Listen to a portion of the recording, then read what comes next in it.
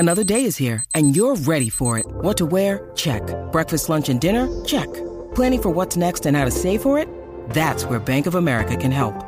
For your financial to-dos, Bank of America has experts ready to help get you closer to your goals. Get started at one of our local financial centers or 24/7 in our mobile banking app. Find a location near you at bankofamerica.com/talktous. What would you like the power to do? Mobile banking requires downloading the app and is only available for select devices. Message and data rates may apply. Bank of America N.A., member FDIC. When you need mealtime inspiration, it's worth shopping Kroger, where you'll find over 30,000 mouth-watering choices that excite your inner foodie. And no matter what tasty choice you make, you'll enjoy our everyday low prices, plus extra ways to save, like digital coupons worth over $600 each week. You can also save up to $1 off per gallon at the pump with fuel points. More savings and more inspiring flavors make shopping Kroger worth it every time. Kroger, fresh for everyone. Fuel restrictions apply. It's time for today's Lucky Land horoscope with Victoria Cash. Life's gotten mundane, so shake up the daily routine and be adventurous with a trip to Lucky Land. You know what they say, your chance to win starts with a spin. So go to LuckyLandSlots.com to play over 100 social casino-style games for free for your chance to redeem some serious prizes. Get lucky today at LuckyLandSlots.com. Available to players in the U.S., excluding Washington and Michigan. No purchase necessary. VGW Group. Void where prohibited by law. 18 plus. Terms and conditions apply. Daily Premier League news and views. This is Football Social Daily. Howdy and welcome to the only daily Premier League podcast around. We are Football Social Daily, and even though there is a lack of Premier League action at the moment with the focus on the World Cup qualifiers and the Nations League final, there is still no shortage of talking points on today's daily wrap. Of course, as with their namesakes, it's the Magpies grabbing all that glitters right now and their fair share of headlines as well, as Newcastle fans dream of what their multi-billion-pound owners might bring to the club. But do they need to be a little bit patient? We'll look at some of the names being linked with a move to St James's Park, both on the pitch and in the dugout shortly. And today, we're going to take a steer from you and answer your questions that have come in via social media. Those questions mean we'll be chatting Mbappe's offside, Rick Parry's plans for the EFL, and former Arsenal heroes that could be heading back to North London. As always, if you have a question for the podcast, you can find us on Twitter at The Sports Social, or just search The Sports Social on Facebook, Instagram, and all the usual places. Although, if the Newcastle takeover is leaving you a little bit green right now, you might want to avoid our social media channels because they're run by a very excitable Marley Anderson, who is on today's podcast. How you doing, Marley? Yeah, not bad. Just collating the list of players we're going to sign this January. I've got to say, the Sports Social Twitter account is looking a little bit like a Newcastle fan account at the moment. It's all that's going on, though, isn't it, to be fair? In your world. The logo's black and white as well. It wasn't before. Marley's changed it. And that other voice you heard there is Niall McCorn. How you doing, Niall? I'm very well, boys. Good to speak to you again. Good. Let's get it out of the way. I'll be honest with you, I've avoided being in a room with Marley since the takeover was announced, but here we are. Discuss. No days we've been in the office since. When was it announced? Was it Thursday? No, it was Wednesday night. Wednesday, 6 o'clock. Feels like a long few days, that. But the dust is beginning to settle now on the whirlwind that is Newcastle United. The announcement was, as Marley says, 5 days ago now, and we're beginning to get a bit of a steer on what the future might look like. And let's start off with the managers that are being linked with a potential move to Newcastle, because I think we're all in agreement that Steve Bruce's days are numbered. It's amazing he's still there, to be fair. And a few of the managers that are being lined up to replace him, names that are being linked with the job: Brendan Rodgers, Steven Gerrard, and Lucien Favre, the ex-Dortmund boss. Who would you like from that trio of options, Marley, if you could pick one? Or do you want Bruce to stay? Any of them, I'm not that bothered. When you've had Bruce, literally anyone. I don't know. Of the three, probably Lucien Favre, because he's out of work, so he's easier to sign than Gerrard or well, particularly Rodgers. I can't see him leaving Leicester. I don't see what the attraction is that he hasn't got at Leicester. Like, he's got ambition. Okay, he might have like unlimited money if he comes to Newcastle by the time the summer rolls around, but still, like, he's doing a good thing at Leicester. They're still progressing. He might have felt like he's hit a ceiling, maybe. That could be the only thing that might attract him, but still you might hit that ceiling with Newcastle as well, because the top four is, so hard to break into that it might be 5 or 6 years of trying before you break that top four. You never know. So of the three of them, Gerrard, I like Gerrard, but there's always that thing of whenever Liverpool come knocking, he's going to go there. So, he could do well with Newcastle for 2 years. Klopp could go back to Germany or onto his next challenge, and he'll go straight to Liverpool. He'll never be able to turn that job down. So of the three of them, Lucien Favre is experienced, out of work. He's got a good track record. He's managed big clubs, big players in the past. He's got pulling power.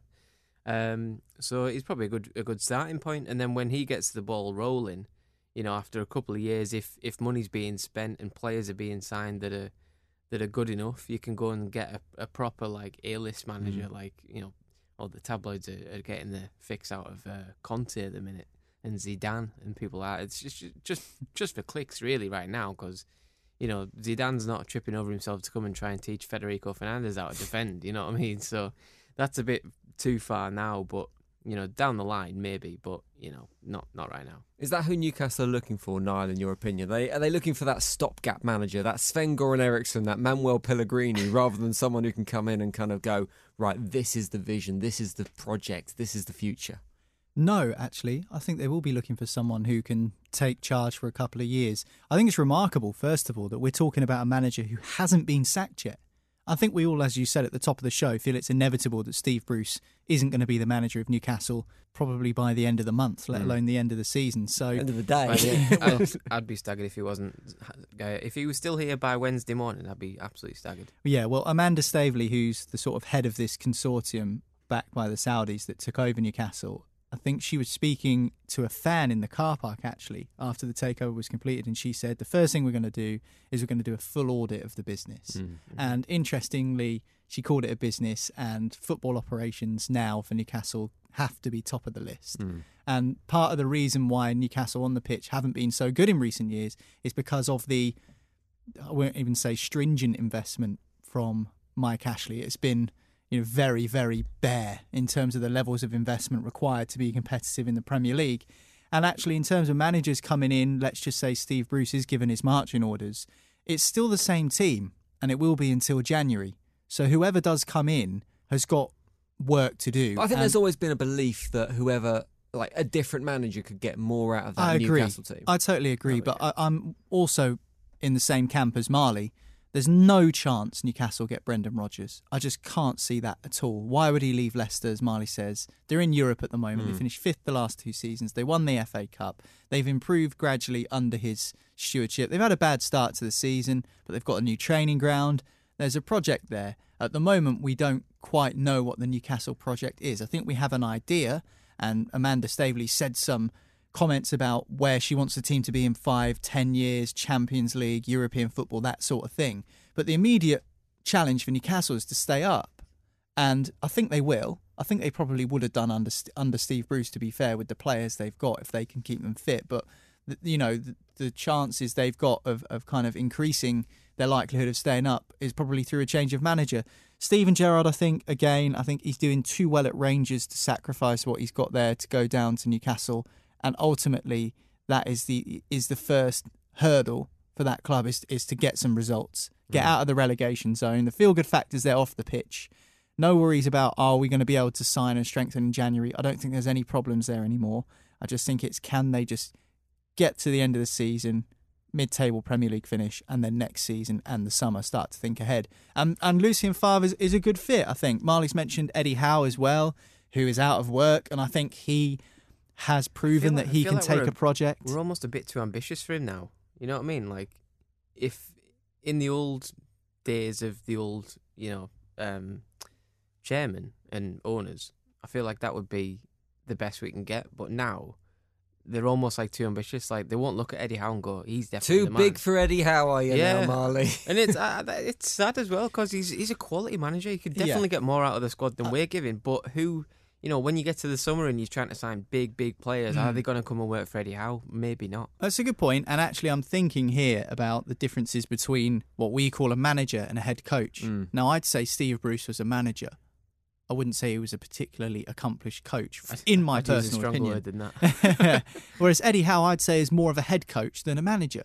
I think Eddie Howe, his philosophy is get them on the training ground and coach them within an inch of their lives. Which I think is more the modern way, isn't it? I do. I Because think the management of a football club comes to your director of football or whoever it is, and Newcastle are looking to bring in a director of football as well. Precisely, and Graham Potter's a good example at Brighton, and we've mentioned him a couple of times on the show already this season. And I would say he was more of a head coach than a manager.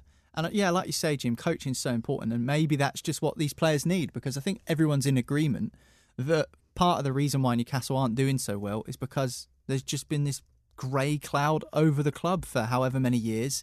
The fans don't like Bruce. The players know that. I mean, people that think the players don't feel the fact that the fans don't like the ownership and don't like the manager, that's baffling to me. Of course the players know. The players read social media, they see tweets, they see all of this stuff. They know that the fans don't like the manager.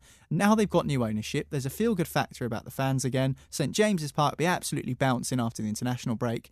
And that will reflect on the players. And you'd think that the performances would be increased, because with the quality of the squad they've got, which isn't the best, but is better than Norwich and better than Watford and better than a couple of other teams, I'd say probably better than Southampton and some other sides as well down there, I think that Newcastle should be fine, and they probably will be. But in terms of who they get in, I've no idea, really. Well, the managers will have to wait and see. I think we've covered off the main contenders there. A few players also being linked with a move. There'll be a longer wait there, obviously, as well, because the transfer window doesn't open till January. But according to the gossip columns today, there is a... What's four? Like triplets are three. Is it quadruplets? Yeah, but... What's four? Quad. Yeah. Oh, quad. Anyway, 4 players potentially coming from Manchester United to Newcastle. 4 kind of fringe players, I guess you describe them. Which paper does this come from, Jim? Do you know what? I'll look whilst we discuss it. I'll have a look in the section because it's not Mbappe, certainly, that's being linked. Jesse Lingard, Eric Bailly, Anthony Martial and Ronnie van der Beek all being potentially linked with a move to Newcastle United. They're probably not the players that you dreamt of, Marley. But Is Ronnie van der Beek Donny van der Beek's Sorry. brother? I'm going to blame the paper that I'm getting these facts from. I mean, they're not the players you would have dreamed of, Marley, but at the same time, they're probably improvements on who you've got. Yeah, I feel like there's a lot of players around the top end of the Premier League who are fringe players that can easily be bought and given a platform to sort of go off. Like Lingard's almost a perfect player. Like he took the step away from Man United to West Ham, the slight step down, and was the main man and was almost in the England Euro squad. Probably should have been on form. So, you know, if he gets to the end of this season, he's doing okay now. He's getting sub appearances and things like that, but. You know, could you attract him at the end of the summer? The beginning of the summer when you got promises of new players and a new beginning and all the rest of it. Yeah, you probably could. Van der Beek would take anywhere right now where there's minutes for him. Again, we've got the money, we've got the platform for Van der Beek. I think he probably just wants to prove himself. He might want to go. I don't think he'll want to go back to Holland because he knows he can do it there. So. You know, he's still got to go to a top league somewhere. And if he can stay in the Premier League and, get minutes and progress his career, then I don't see why not with that move. Bailly and Martial are more just because they're fringe players and they pull in the clicks from Man United, I would suggest. But like Martial's just one of the... I don't know why you would go for Martial as the first player of a new sort of generation of players, because... He's one of the laziest players. He's talented, but he's lazy. You don't build a team around Anthony Martial. He's not good enough to build a team around and carry him. He's not that good. So I know he's obviously he's better than what we've got now. So I'm not being like, oh, we're too good for Martial, but he's not the type of player you build a squad around. But it 100% feels like the type of player that a club gets when they come into money, like someone who's got potential, got a bit of star factor. It just fits in my head. That Daily Mirror, by the way, is who's publishing this story. Well, in terms of these Manchester United players, right? Marley's right. Jesse Lingard is the obvious one because he's refused a new contract at Manchester United recently. He's out of contract in the summer, which means he can start talking to teams from January. And if they do sign him in January, Newcastle, they'll get him for a decent price. And I'd say a decent price for Lingard is anything sub 20 million probably.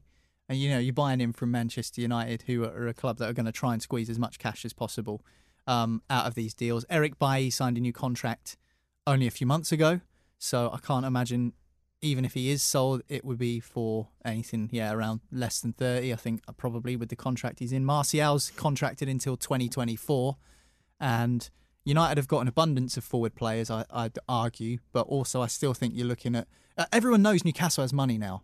Mm-hmm. That's the issue they're going to face. It's not an issue because they have so much of it, but in terms of the prices that they're going to be charged for these players. We're assuming, and there is a big assumption, that the new Newcastle owners are willing to just plough as much money as possible into the club. I think it's going to be slow and steady, I think, is the message. Yeah, but, slow and steady in the Premier League, 5 years is slow and steady, isn't it? Because that's the thirst of fans and the thirst of the game that we see now in terms of success. And it has to be slower and steadier now because of things like FFP are going to control that spending. Yeah, but apparently there's 190 million before we can get in, before we can cross FFP. There's 190 million in January. So... almost one of the good things about Ashley being in charge the last 5 years is he's spent nothing. He's prepared perfectly. Yeah, it's almost the blueprint for a takeover. What debts have we got? Not much. The club's pretty level, isn't it? Yeah. What FFP regulations have we got to abide by? Well, none, because he hasn't spent out. So, the only outlay he's had is Joe Linton and St Maximin for 60 million, but I think that's mostly been offset by the player sales and the profits he's made with the club. So I saw something that Ashley said, Marley. I don't know if you agree with it. He said that he basically, I don't want to misquote him, but kind of paraphrasing, he said that I'm happy that we managed to get obviously the deal over the line. He's obviously happy because he gets his 300 million, but he almost thanked the Newcastle fans for their patience, and he just said, "I'm glad that you were able to kind of see eye to eye with me," in the point that Ashley was trying to sell the club for ages. Yeah, he was trying to sell the club for ages, and I don't think he wanted to sell the club to any old person. I think that he wanted someone who knew was going to get his 300 million for, and actually it was kind of a thank you but goodbye sort of thing, and it was a no hard feelings kind of message from Mike Ashley, and I think he knows that they didn't like him. I think he knows that, but I don't think he really cared. No. And so it's kind of ultimately, he's not going to play. He didn't want to, as you say, he wanted to sell the football club. He didn't want to own the football club. And so he's not going to be ploughing loads of his own cash into this thing. Because it's very difficult to make money from a football club. Yeah, 100%. But do you remember, I can't remember when this was, probably going back 2 years when we first started doing this podcast, when we were talking about Ashley, or I don't know what he'd done at whatever point, but I was saying that, as a businessman, you can respect him, and there's so much more.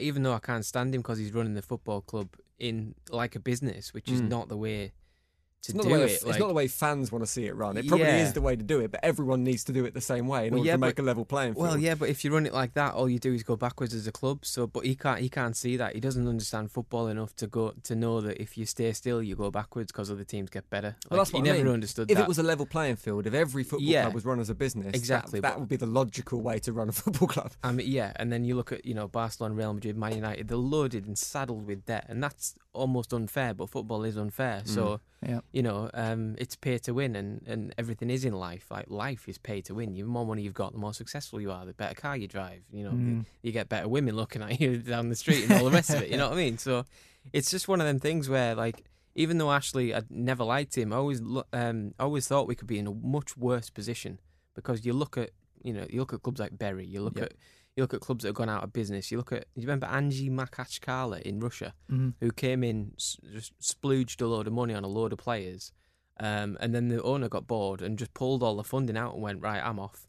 And now they're in Russian Division 2 now. So things can happen like that are worse. Look at Derby, for Christ's sake. I mean, ironically, Mike Ashley's now linked with taking over Derby. I was going to ask you about that, actually. Yeah. Because is that not good for Derby? Well, I don't know. Do you not need at the moment they're in administration? It's very good for Derby. They need someone to take them out of the debt. He's just thinking, I can make a profit off them in 5 years' time. And would Derby fans take that right now? Maybe. If he can get them into the Premier League again, and he can make them an attractive proposition for another buyer. I'd say it's easier to get to the Premier League from the Championship than to get from the bottom half of the Premier League to the top four. But I think we're missing the point massively here, and I know we're going off on a tangent when it comes to Derby, but the fact that Mike Ashley, who has been criticised immensely for the job he did as Newcastle owner, is now considered as this knight in shining armour for Derby County. I think we need to start looking... Exactly. That just shows you how bad the problems are at Derby and how have the EFL and the Premier League, to an extent, allowed another football club to get into this situation. Every single year it's a different club. If it's not my team, Portsmouth, it's Bolton, it's Bury, it's now Derby County, Sheffield Wednesday, Birmingham. The list is endless. It's absolutely endless. It's getting on my nerves. You know, this is... I'm sit here... When's it Sunderland's turn? Well, Sunderland have had it as well, haven't they, to an extent? But this is something that grinds my gears, and it will always grind my gears, that, you know, we're coming up to a decade... Well, 8 years ago, I nearly lost the team I support. We nearly went extinct, Portsmouth. And I thought that would be a lesson enough to be the first Premier League team to go into administration, couple of administrations since then, a number of rogues owning the club, losing everything, including possibly our football club. One point we only had 6 players on the books, spiralled all the way down to League Two. And then yet another football club is in this position. And this is the problem we got with ownership. People will criticise Mike Ashley for not spending the money, but in doing so, he's kept Newcastle a solvent football club when you've seen huge clubs like Rangers, which Ashley also had an involvement with, go bust and have to start again in the Scottish leagues. You know, we've seen clubs in monstrous amounts of debt. It just blows my brain that we are still allowing football clubs, which aren't traditional businesses, and they can be run like businesses, as we've discussed already today, but they're not traditional businesses because they have a connection to the community. Now, if McDonald's went bust, that would be the biggest news story ever, but Burger King still exists, and KFC still exists, but there isn't... You don't support McDonald's, you don't support Burger King, you know, in terms of the options you have. It's ingrained in a culture. I've got a KFC tattoo, so... It's ingrained in a culture. Like, if West Ham went under, Jim, you wouldn't go and support... You wouldn't support Spurs, would you? You just wouldn't do it. So it's one of those things where, you know, we are looking at football clubs through a different lens, and we have to. And it just winds me up that there are so many people that feel like this all the time. They don't know whether their football club's going to exist. And like what we discussed when the takeover happened last week, all Newcastle fans wanted was to go to St James's Park and enjoy the football again. And now they've got that back through a change of ownership. And really, it's as fundamental as that. It's nice to win things. You know, the game's about glory. I've said it on the podcast before, but geez, you know, how bad must things be that Mike Ashley, who's been lambasted for being a poor owner, is now the kind of the saviour for Derby is baffling, really. Well, that's a nice segue into something we're going to talk about next. We are going to discuss Rick Parry's plans for the EPL and the idea that Premier League B teams could feature in the lower divisions of the English Football League, and we'll do it next. We answer your questions on Football Social Daily.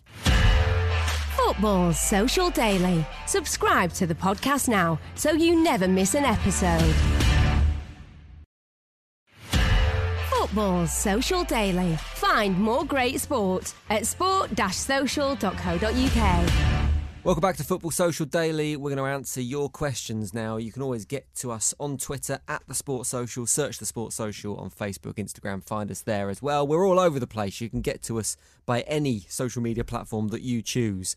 I don't think we're on TikTok yet, but that might happen soon. we'll have to wait and see. We're just getting Marley a short enough pair of shorts to be able to do some dances, and then we are in. Bloody up now. Right, let's get some questions. Steve, the City fan, wants to raise the issue of Rick Parry and Premier League B teams. He says, with Rick Parry saying there will be no Premier League B teams in the EFL, what is the solution for getting promising youngsters a taste of men's first team football? A very Premier League flavoured view of the idea of getting B teams into the Football League. So Rick Parry said it's not happening, basically. Which is great. Yes, I think it's great. I agree. And the word solution indicates that there's a problem. There's not a problem. Well, there is a problem with young players getting first-team football because there's too many players being farmed into these rich clubs just to be sat in the reserve teams. And guess whose problem that is? Manchester City's problem. Not exclusively Manchester City's. It is Manchester City's problem. It is Chelsea's problem. It is every club that has got too many young players and they don't have the capacity to give them game time. That is their fault and no one else's. Do not come and irrigate our Football League. I have no interest in my club playing against Manchester City youth. because it suits Manchester City. No. I have no interest in that at all, and nor does any other fan of any other EFL club. It is an absolute nonsense comment that Pep Guardiola made a couple of weeks ago. Respect Pep hugely for what he's done for the game in this country, but him whinging about the lack of B teams and the lack of reserve team structure in this country, and they should be playing against Adebayo Akinfenwa every week because it's a great education. I don't care about the education of City's young players. And this whole nonsense, this veil, this mask of suggesting that it's better for the England national team, that is absolute codswallop as well. Because if you look at the England team that reached the Euro final, that reached the World Cup semi-final in the last 3 or 4 years, the majority of them have plied their trade in the EFL via a loan deal, or they've just been bred and played in the EFL before, and then they've been signed by a Premier League club or they've been promoted, etc., etc. So for me, there is no issue here. There is no problem here. If the young players want more game time, they either leave Manchester City or Chelsea or United or whatever club it is, and then go and experience it on a loan deal, or they leave the club on a permanent deal, and if City think that they've missed out, they sign them back.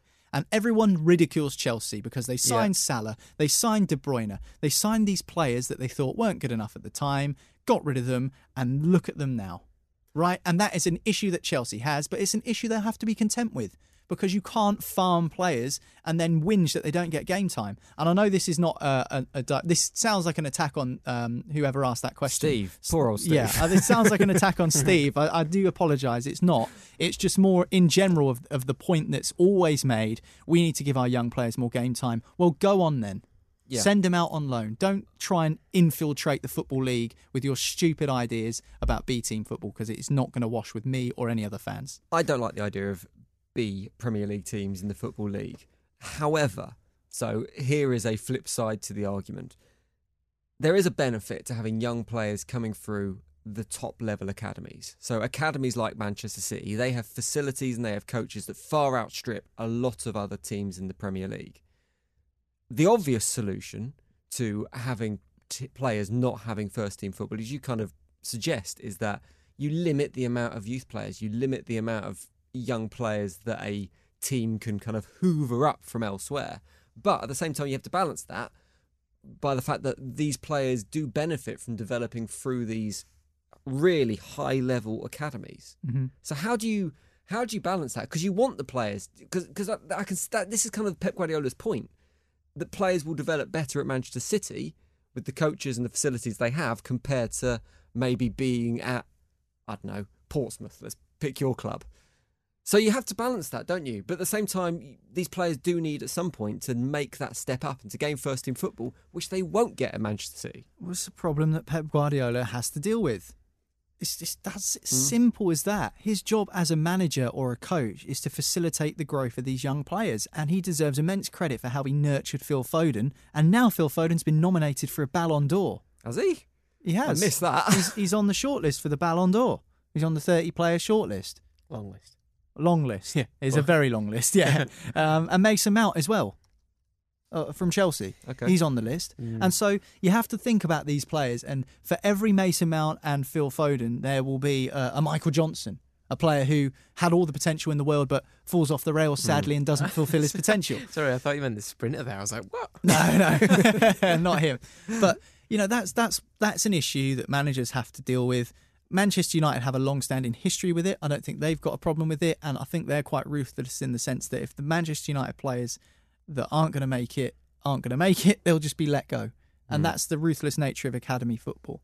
And, you know, you've spoken to former academy players in the past, Jim, on our Football Stories podcast on the Sports Social Podcast Network. And, you know, some of the players you've spoken to have mentioned how difficult it is at that period in time. But that's the ruthlessness of the game, unfortunately. And, you know, it's up to the manager to pick out of the youth players who he thinks is going to have the best impact. But the problem is results are so key now and the pressure is so high, and that's probably why Phil Foden was given such a long time to develop, because how much of a risk is it to throw in Phil Foden in a huge game in which, you know, there has implications, massive implications for Manchester City? It is a risk, no doubt. But now it isn't, because he's kind of developed along the way.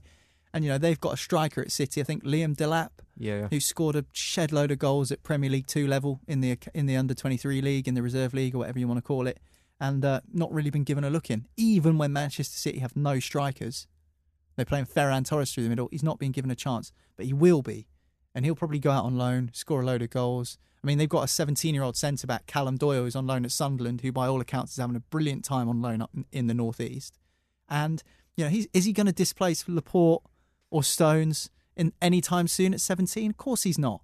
But he gets to go and be on loan at Sunderland and experience 30,000 crowds in League One, play against teams like Portsmouth and Sheffield Wednesday, playing against Akinfenwa, Wycombe Wanderers, teams like that. It's a problem that they'll have to solve themselves, the managers of these Premier League teams, because I have no sympathy for them if they've got too many young players.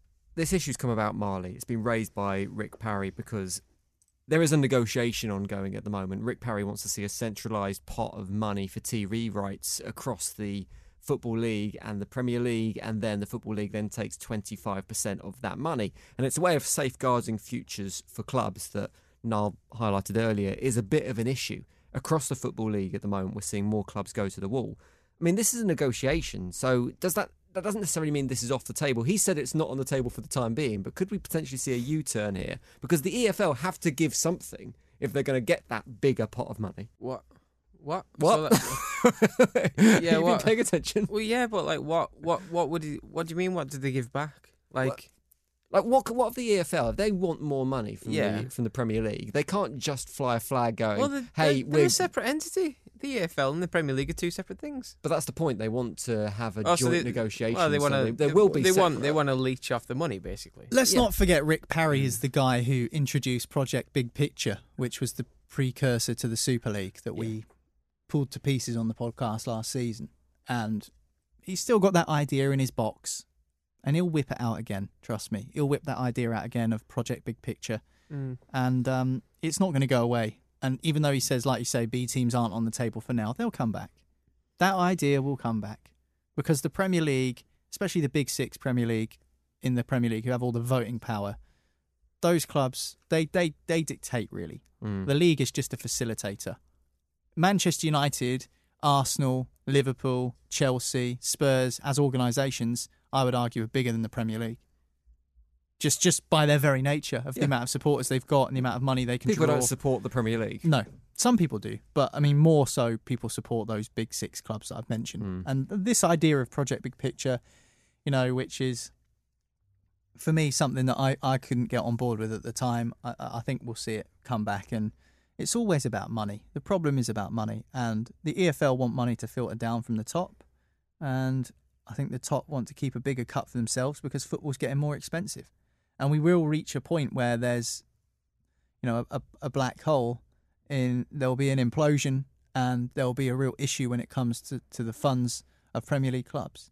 I'm stunned now that Portsmouth are the only team that's gone into administration in the Premier League. I really am. But then again, you can't go. It's the TV, right? So it's TV shares that they get. It keeps most clubs afloat, and that's what. A few have gone close to, haven't they? Yeah, they have. But I mean, we see this argument all the time. People saying that Norwich are a disgrace. Now, I saw someone on the radio the other day suggest that the Premier League should be cut to 18 teams because Norwich aren't competitive enough. Oh, Jesus Christ. Yeah, well, they're not competitive enough because they're not spending the money, but fine, they're going to get wiped to pieces in the league this year, but at least they're on sound footing and they have no risk of losing their football club. Yeah, they've got the 20th of 20 richest owner in the league, and they mainly promote youth. Look at their back four last time they were in the Premier League was Godfrey, Aarons, Jamal Lewis, and I forget who I think the fourth centre back was. I think it was Tim Closer or someone. Signed in for pennies, and the other three are youth academy players that have all gone out and made them 40 million, and Max Aarons will make them another 25 million when they go down this summer. And now it's possibly similar come as to well. Newcastle in January. I don't know. Maybe. Yeah, because they've got Williams on loan from United as well at the moment at Norwich. So it's a great point. It's penny pinch, it's scrimping and wheeling and dealing, but that's how they have to survive. So not every team can be like the top clubs who go out and sign everybody from far corners of the world. There's different levels to the Premier League and stuff like that. So everyone runs differently. So. You can't really say, oh, Norwich aren't competitive enough. Well, Norwich are living within their means. If Norwich went and spent 40 million quid on a winger, that could put them in serious financial trouble in 5 years' time. That's bad business. That's that's the relationship between business and reality. We slagged Mike Ashley before because he was too far to the business side. But you have to have that balance, right? And to I mean, sound like Steve Bruce. You have to get the balance right. Yeah. Well, that's the thing, and I think this is the frustration within football and the discourse around ownership. It's so hypocritical to the point where Norwich aren't spending money. They're a disgrace. They're not competitive enough. They need to spend money. Norwich spend 40 million 3 times over 3 windows, go into debt, into administration. Everyone points a finger and goes, they should never have spent that money. It's stupid. It's just how you can't win. And there's no guarantee. Spending money brings you success. Look at Fulham, have come up twice in the last 4 years, spent a load of money and gone straight back down again with a whimper. What? That's no good. You're just wiping out your parachute payments by spending them before you get them. So, yeah, it's what every fan wants. You can't sing on the terraces about a really nice looking balance sheet in your bank account, can you? It doesn't rhyme for a start. It's not a great song. Steve, I think that is a full enough answer for your questions. So thank you very much for getting in touch. Right, we're going to do a couple more of your questions next on Football Social Daily. Football Social Daily. Subscribe to the podcast now so you never miss an episode. Football Social Daily. Find more great sport at sport-social.co.uk. Welcome back to Football Social Daily. Going to wrap up with a couple more of your questions. Get in touch via social media at The Sports Social. You can find all the details on the website sport-social.co.uk, as well as links to a load of other brilliant podcasts on the Sports Social Podcast Network and the latest news on your Premier League team. But we're going to get another question now from Pete the Pirate. Whether he's an actual pirate or not, I don't know. He might be a Bristol Rovers fan because they're called the Pirates. Isn't the guy off aren't they? Dodgeball? Wasn't he the pirate? He was called Pete the Pirate. I don't know. I It was haven't on watched last. Dodgeball, was it? It was on last Is night. that why it's in your head? Yeah. Okay. Right. Pete the Pirate says, who may or may not be in Dodgeball. I've heard that Arsenal want to re-sign the Ox. Does going back ever work? It's an interesting one because it's kind of accepted advice that you don't go back to the club where you were a hero. I've just Googled Pete the Pirate and it's come up with Pete Wicks from The Only Way is Essex. So it's quite an apt question about going back for someone who used to be on The Only Way is Essex. Maybe you should answer the question for us, Pete. I mean, Ronaldo, I suppose, would be a good case of somewhere where it appears to be working at the moment, but there's a little bit more of that story to pan out. And that is the first time Alex Oxlade-Chamberlain has ever been compared to Cristiano Ronaldo. Do you think Oxlade-Chamberlain, I remember him being linked with West Ham a couple of windows ago, and I quite fancied him coming to West Ham, if you put the injury aspects aside. But he is one of those players that is prone to injury. Do you think he could do a job for a Premier League team somewhere? He's just Lingard, isn't he? That's why he's one of those players. He's at a top club and isn't getting games. So West Ham are like, oh yeah, fancy a bit of him. I don't know. I mean, Chamberlain, what was it? 13 games last season, 1 goal, 1 assist. Had plenty of injuries. He looked all right once he came back into the side, didn't he? He came back from that long-term injury and he had a few decent performances for Liverpool. So 1920, when they won the Premier League, he played 30 games, 4 goals, 1 assist. I think he plays in more of a central role, doesn't he? But if you take that season aside, he's played 17 games in the 3 seasons around that title-winning campaign. He's not played enough games, really. In the Premier League, this is. I just think that, it's the same thing. It's not quite to the extent of, but remember we discussed before about Phil Jones and about how, he's at a big club on decent money, he's under contract and, would anyone buy him? Probably not because of his injury record. And I just wonder whether Chamberlain is kind of swaying towards that sort of territory where is the juice worth the squeeze? Because I think he's a decent player, Oxlade-Chamberlain. But if you're only going to get 15 games out of him in 3 seasons, is it really worth it? That's got a touch of the Wiltshires about it, hasn't it? Yeah. I don't think it's a bad move for him if he can get it back to Arsenal, but again, it's just everything comes back to his fitness. Like, if he can stay fit for 30 games, he's definitely worth it. I think he's a good enough player, definitely gets in Arsenal's team, probably gets in the centre midfield 3 if they're playing 4-3-3, or not really sure where he fits into a 4-2-3-1 as they're playing at the minute, sort of behind a number 10. I'm not really sure if he's combative enough to do that. But again, we've not really seen him play football for 2 years, really. Seen him off and on and in the Champions League and things like that. So, but we don't really know what he's like anymore. But my gut feeling is when he's played for Liverpool, he has looked pretty good. But then he gets injured and he's recently his girlfriend's just had a baby, hasn't she? Her in Little Mix, and she's from the northeast. Do you want to move to Newcastle? Do you want to move to London, when all her family are in the northeast in Newcastle. So, he was linked with Newcastle for a loan move in the summer, and I thought that's kind of fits his life as well as his career. But Curtis Jones never happens, and too much competition at Liverpool anyway. So I think he does need to leave. Curtis Jones getting in ahead of him. I've just looked there. I didn't realise that Liverpool paid £35 million for Oxlade-Chamberlain from Arsenal. But to be fair, he has won a league and the Champions League. It's not bad, really, to be fair. And obviously, they must have played together at Arsenal, Arteta and Chamberlain, when Arteta was there. I think that there would have been a small crossover. Yeah, would have. So I definitely think that there's a chance of it happening. It wouldn't be the most surprise move in January, would it? Let's face it. If Oxlade goes back to Arsenal, it's just that's hard. going to be Mbappe coming to Newcastle. It's just hard to know what Arsenal need or what they're looking for. It doesn't really fit in with their strategy that we've seen. Like this transfer window that's just gone, 140 million quid or whatever, all on players under the age of 24. They are a team that at the moment their vision is investing in the future rather than bringing in tried and tested. It doesn't really make sense to me that Arteta would make that change to his strategy. Yeah, I mean, it's a good point. But then again, I mean, what is Arteta's strategy? Arteta's strategy at the moment just has to be to win more games. I don't think it matters how it comes. I think it has to be to win more games. And they've got a good platform now. After that North London derby win, that was huge for them. To score 3 inside 35 minutes, that was big. And, if they can use that moving forward to greater success, I think that will help. But, I mean, what's Arteta been there now for? 18 months? And it's hard to see. We said when he first came in, we can see the green shoots of what he's trying to do in terms of the style of play and stuff. But it hasn't really felt like it's progressed any further from there. It's felt like it's kind of stuck in slow motion, kind of treading water a little bit.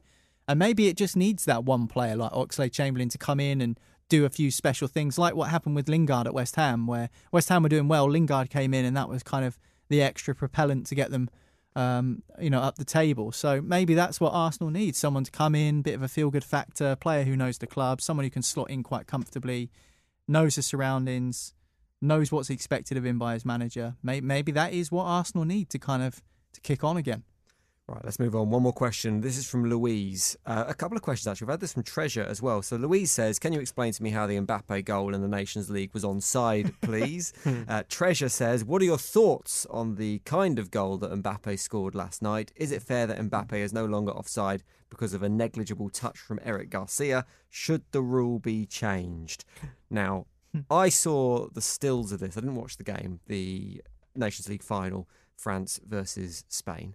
I didn't watch the game live. I saw the social media post because everyone was posting the same picture of Mbappe clearly offside, but saying, well, it was revealed as it was announced it was on, decided it was onside. That's the word I'm looking for. And I was convinced that the reason that it was given onside was because it was kind of a later frame, if you like, and the ball had actually come off I don't know who played the pass, but had come off the passee's foot earlier, and then Mbappe is just so fast that he'd managed to break the trap. That wasn't the case. So, Marley, why wasn't it offside? Two reasons. The first reason was that, as I wrote on the Sports Social Twitter last night, the entire referee and officiating team was English, so they don't know what to do when it comes to VAR. Anthony Taylor was in charge. I think I think Martin Atkinson was on VAR or something like that, and they've just made a pig's ear of it. They've done what English officials do, and they overthink it, and they think, well, he's tried to play the ball and he's got a touch on it, as in Eric Garcia. And therefore it's a second phase of play and he's not offside. But there's no logic applied to it. As we see week in, week out in the Premier League, there's no logic applied to this. And you've got to ask why Eric Garcia tried to play the ball. Why did he try and intercept it? Because Mbappe's behind him, and as you mentioned, he's very fast. It's instinctive, isn't it? Yeah, and he's trying to stop Mbappe getting the ball.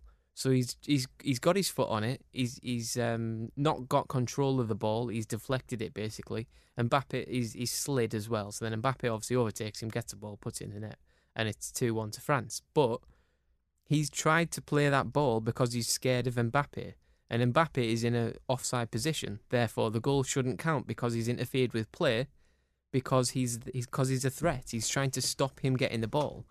but he's offside. So you don't need to stop him getting the ball because he's offside. But Eric Garcia doesn't know he's offside because he's behind him. So the whole thing makes no sense that he's been given as onside because he's gained an advantage from being in an offside position by being that half yard quicker. So that's the key for me. It's that word. It's gaining an advantage. Because I think we can talk about all the fine margins and, put everything under a microscope and look at how slight the touch was and all that sort of thing. Is Mbappe gaining an advantage by being in that position? Yes, he is. Yeah. It takes a touch off the Spain player, and it's poor from Garcia. You have to say that. But even Mbappe, when he puts the ball in the net, looks over his shoulder at the assistant for a good 3 or 4 seconds. I think he couldn't really complain if the goal was chalked off for offside. I don't think he would have been too shocked himself, the player who scored it. But Mbappe is gaining an advantage from being ahead of play. He doesn't need to be because he's so quick. He probably would have got there anyway. But the pass should have came sooner for him. The pass should have came sooner. If there's 30 yards in between, your back line, your goalie, Mbappe's winning that race. Doesn't matter who he's. You put Red Rum up against him, he'd beat him. So what's happening though is you're punishing the defender. You're punishing the defender twofold. One for making the mistake. One for trying to defend. He's not going to leave it, is he? No, and two, because it takes a slight touch off of him, Mbappe's therefore not offside. So Mbappe could just stand on the edge of the box 20 yards away waiting for a touch and it wouldn't be offside. Of course he'd be offside because he's gaining an advantage from being in an offside position. Well, in that case, the rule doesn't work. So that's exactly, basically there is no scenario because if a player is in an offside position, no matter what phase of play it's in, whether it's come off a defender or not, I think it's always going to be an advantage. I think it's a tricky one because unless they have no role in the actual move. Well, as Marley says, Garcia doesn't know that Mbappe's there, and whether that's poor awareness from Garcia or unfair from Mbappe, for want of a better expression, then that's up for debate. And I think that, like a lot of these decisions we talk about, VAR it doesn't matter. VAR doesn't really matter whether you got VAR or not, because if the decision can be construed in more than one way, you're going to get more than one outcome, depending on who's the referee and team on the day. I think it's black and white, that decision. Is he offside when the ball is played? Yes. Simple, offside. So the answer doesn't to the matter question, about phases and all that stuff. If Garcia controls it, off. turns around, passes the ball back to his keeper, and it's a short back pass, I think that's something different. Yeah. But he barely touches the ball. But then you're getting into the grey area of how much of a touch of the ball do you need before it's offside. And it's just ridiculous. It's just so ridiculous. So I think we can boil it down to the bare bones of, is Mbappe gaining an advantage by standing offside? Yes, he is. Mm-hmm. Right, so the answer to your question, Louise, is how is Mbappe onside? Is he wasn't. They just got it wrong. The other big issue to come out of the final stage of the Nation League was Thibaut Courtois, who was very critical of the match scheduling after his team lost in the second place playoff game. Courtois moaning. Third place playoff. Third place, sorry, yeah. He described the games, or his game particularly, as pointless and has accused the governing bodies around the Nations League of only caring about money rather than about player welfare. Does he have a point, Niall? Yeah,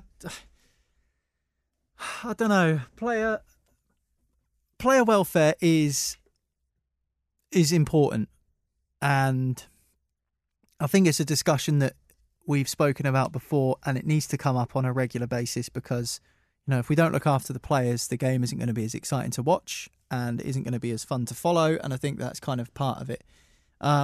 We mentioned about Terry Butcher last week and about his concerns about dementia from heading the ball, and Gary Pallister, who used to play for Manchester United and England, has also come out this week in an interview with the Sunday Telegraph, I believe, and mentioned how he fears possibly having a degenerative brain problem when he gets older. And he mentioned about how he suffered migraines and things like that. So, in terms of what Courtois is saying, looking after the players, that's not just exclusive to the amount of matches they're playing and the tiredness and the fatigue they're feeling, but also the other things that go around it with, like I was saying, with the dementia and the heading the ball and, legendary players who might be at greater risk of brain injury. And I know the game has moved on, technology has moved on, the footballs are different and all of that sort of thing. But I do agree with Courtois in this instance. Now, I don't normally agree with managers when they're complaining that there's too many games. Part of being a successful football team is that you're in every competition and you play a lot of games. I remember Pep Guardiola complaining about it, saying there was too many games for his team and it was too full on. Well, if you weren't so good, you wouldn't be in 4 competitions, would you? And, you know, we was also talking about, the press were talking about how amazing it could be if Manchester City win possibly a quadruple. I think they did win 4 trophies that season if you include the Community Shield. But, you know, to win that many trophies, as the saying goes, you've got to be in it to win it. You can't win it just, we'll only play when we feel like it. It's unfortunate. And Jurgen Klopp's moaned about it as well in the past. I think there was the incident of the Club World Cup in Qatar, where the first team had a Club World Cup game, but the Carabao Cup quarter-final was on, so they had to play a team of kids against Aston Villa in a cup game. And I remember that, and I do think it is getting a little bit ridiculous now, but I think what Courtois said about UEFA and FIFA only caring about lining their pockets, I think that's an important point to make, in the sense of he was speaking after the Nations League third-place playoff. Do you really need a third-place playoff for the Nations League? You probably don't. But in terms it's a game that's unnecessary. But they want to establish the Nations League as a serious competition, which is going to take years. I think it's been quite good. I quite like the Nations League. But by having that third place playoff, that almost adds to the credibility, no one cares, doesn't it? No, I know that. I'm sorry. I don't care about the Nations League final or the. Where did England finish in the World Cup in 2018? You can't remember, can you? We got knocked out in the semi-final by Croatia. That's all anyone cares about. Third place playoff, was there? Yeah, there was. We lost to Belgium. Oh, England finished 4th in the World Cup. What does that mean? It means nothing. Finishing 3rd or 4th in the World Cup means nothing. If it was the Olympics where there's a bronze medal at stake, I understand why they do the bronze medal match in the Olympics, because there's a medal. Bronze medal then. Yeah, exactly. Introduce bronze medal, he'll be right. Introduce bronze medals and he'll be all right. Yeah, because like you say, there's no real point to that game, and I think Courtois was a bit frustrated by the point. He's thinking, I'm playing another game, and I think playing for your country is different. But he should have been playing 2 games anyway, because if he hadn't been in the Nations League, they would have been playing 2 qualifiers. Exactly, that was what I was going to say. Yeah. So also, you're the first choice goalie of Belgium. If you don't want to play in the game and you think it's pointless, then surely, you've got 2 other goalies in the squad, and say to the manager, Martinez, do you not want to play one of the other goalies? I don't mind staying out here, because you've got, I think Mignolet is the backup goalie, and Matt Sells might be third if I'm not sure anymore. But he's basically, you don't have to play that game if you're a first choice goalie, because you play it all the time. Mm-hmm. So you could easily say, I've got a bit of a thigh strain. Oof, you could fake an injury. You could say anything. Get out of that game, or if you don't want to play that game, then talk to your manager. That's fine. But on the whole thing, I just think, I like the Nations League. I do quite like it. I struggle to remember what stage we're at a lot, but in terms of competitive games, there's a lot of them, and they're much more even. Like, I'd rather sit through San Marino against Liechtenstein than San Marino against Portugal and watch them get just about 12-0. You know what I mean? It's more competitive. It's just it's a better watch. It's just the only reason why people don't like it is because it happens during the season, and people think, I'd rather watch my club than my country, and that's fine. But also, I would rather have some sort of competitive game than a bunch of friendlies, because you don't learn anything from friendlies, and there's nothing at the end of it. So, I quite like the Nations League, and I think it should stay. We are looking at 60 game seasons, tweaking, but never mind. Yeah, we are looking at 60 game seasons now for successful Premier League teams. You go far in the Champions League and far in the Cups, like City, for example. You're looking at a 60-game season, and that's just domestic. That doesn't include a tournament. Like Belgium didn't have Hazard or Lukaku because of muscle problems. Yeah. Right? If Lukaku goes on international duty, right, and pings a hamstring... Hazard in pulled hamstring shocker. Yeah. But if Lukaku goes to international duty... Well, Varane got injured last night for France, didn't he? So Manchester United are going to be without him for the weekend's games now, probably, and Harry Maguire. So you can see how it does cause issues for teams. Yeah, precisely. I mean, how fuming would you be if you were Thomas Tuchel? If Lukaku comes back with a pinged hamstring because he was playing in a 3rd place playoff for the Nations League.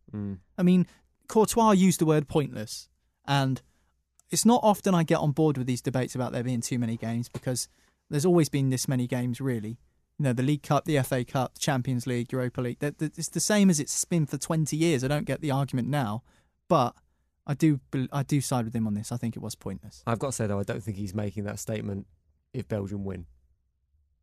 Maybe not. Yeah, maybe not. Maybe. I mean, I think he loves yeah. a moan though, Courtois, doesn't he? He's He does. never happy. He never seems happy. He's just, Chelsea were winning things and he was there, I want to go to Real Madrid. Like, I don't like it's really. He was at Atletico winning things on loan from Chelsea, and he went, if you don't get rid of Petr Cech, I'm off. He kind of forced Chelsea to ditch Cech. He does seem like just someone, it's never going to be right for him. He'll find something, he could live in a house made of gold, he'd be like, it's too cold.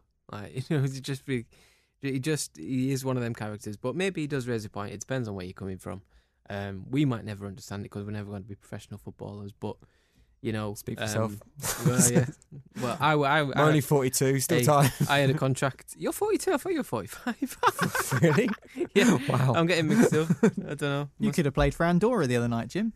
Oh, that was the funniest part. Would have of had the weekend. same result trying to chase. That was the Foden as well. funniest thing I've seen Jadon this Sancho. weekend. When that fella who looked like he just couldn't run, and it was like he's not going to try and chase Sancho, and he was running as fast as he could, and then ping. Did you see the tweet he did after? Oh, yeah, the tweet was brilliant. He did a couple, yeah. Well funny, yeah. Poor lad. Ildefons Lima, mate. Someone Hope went. you've got good healthcare. Yeah, someone said, but Sancho was dispossessed after he made you ping your hamstring.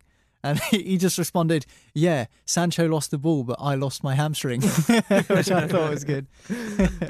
And we'll leave it there. I'm still reeling from being told I'm 45 by Marley. I think we're going to have a little chat. That is it for today's Football Social Daily. Thank you very much for listening. Make sure you click subscribe. We'll give you another episode tomorrow, getting back into Premier League action this weekend as well. We'll have all the previews, all the news building up to a weekend of Premier League action as the week progresses, and no doubt more news on who the next manager of Newcastle United will be very soon as well.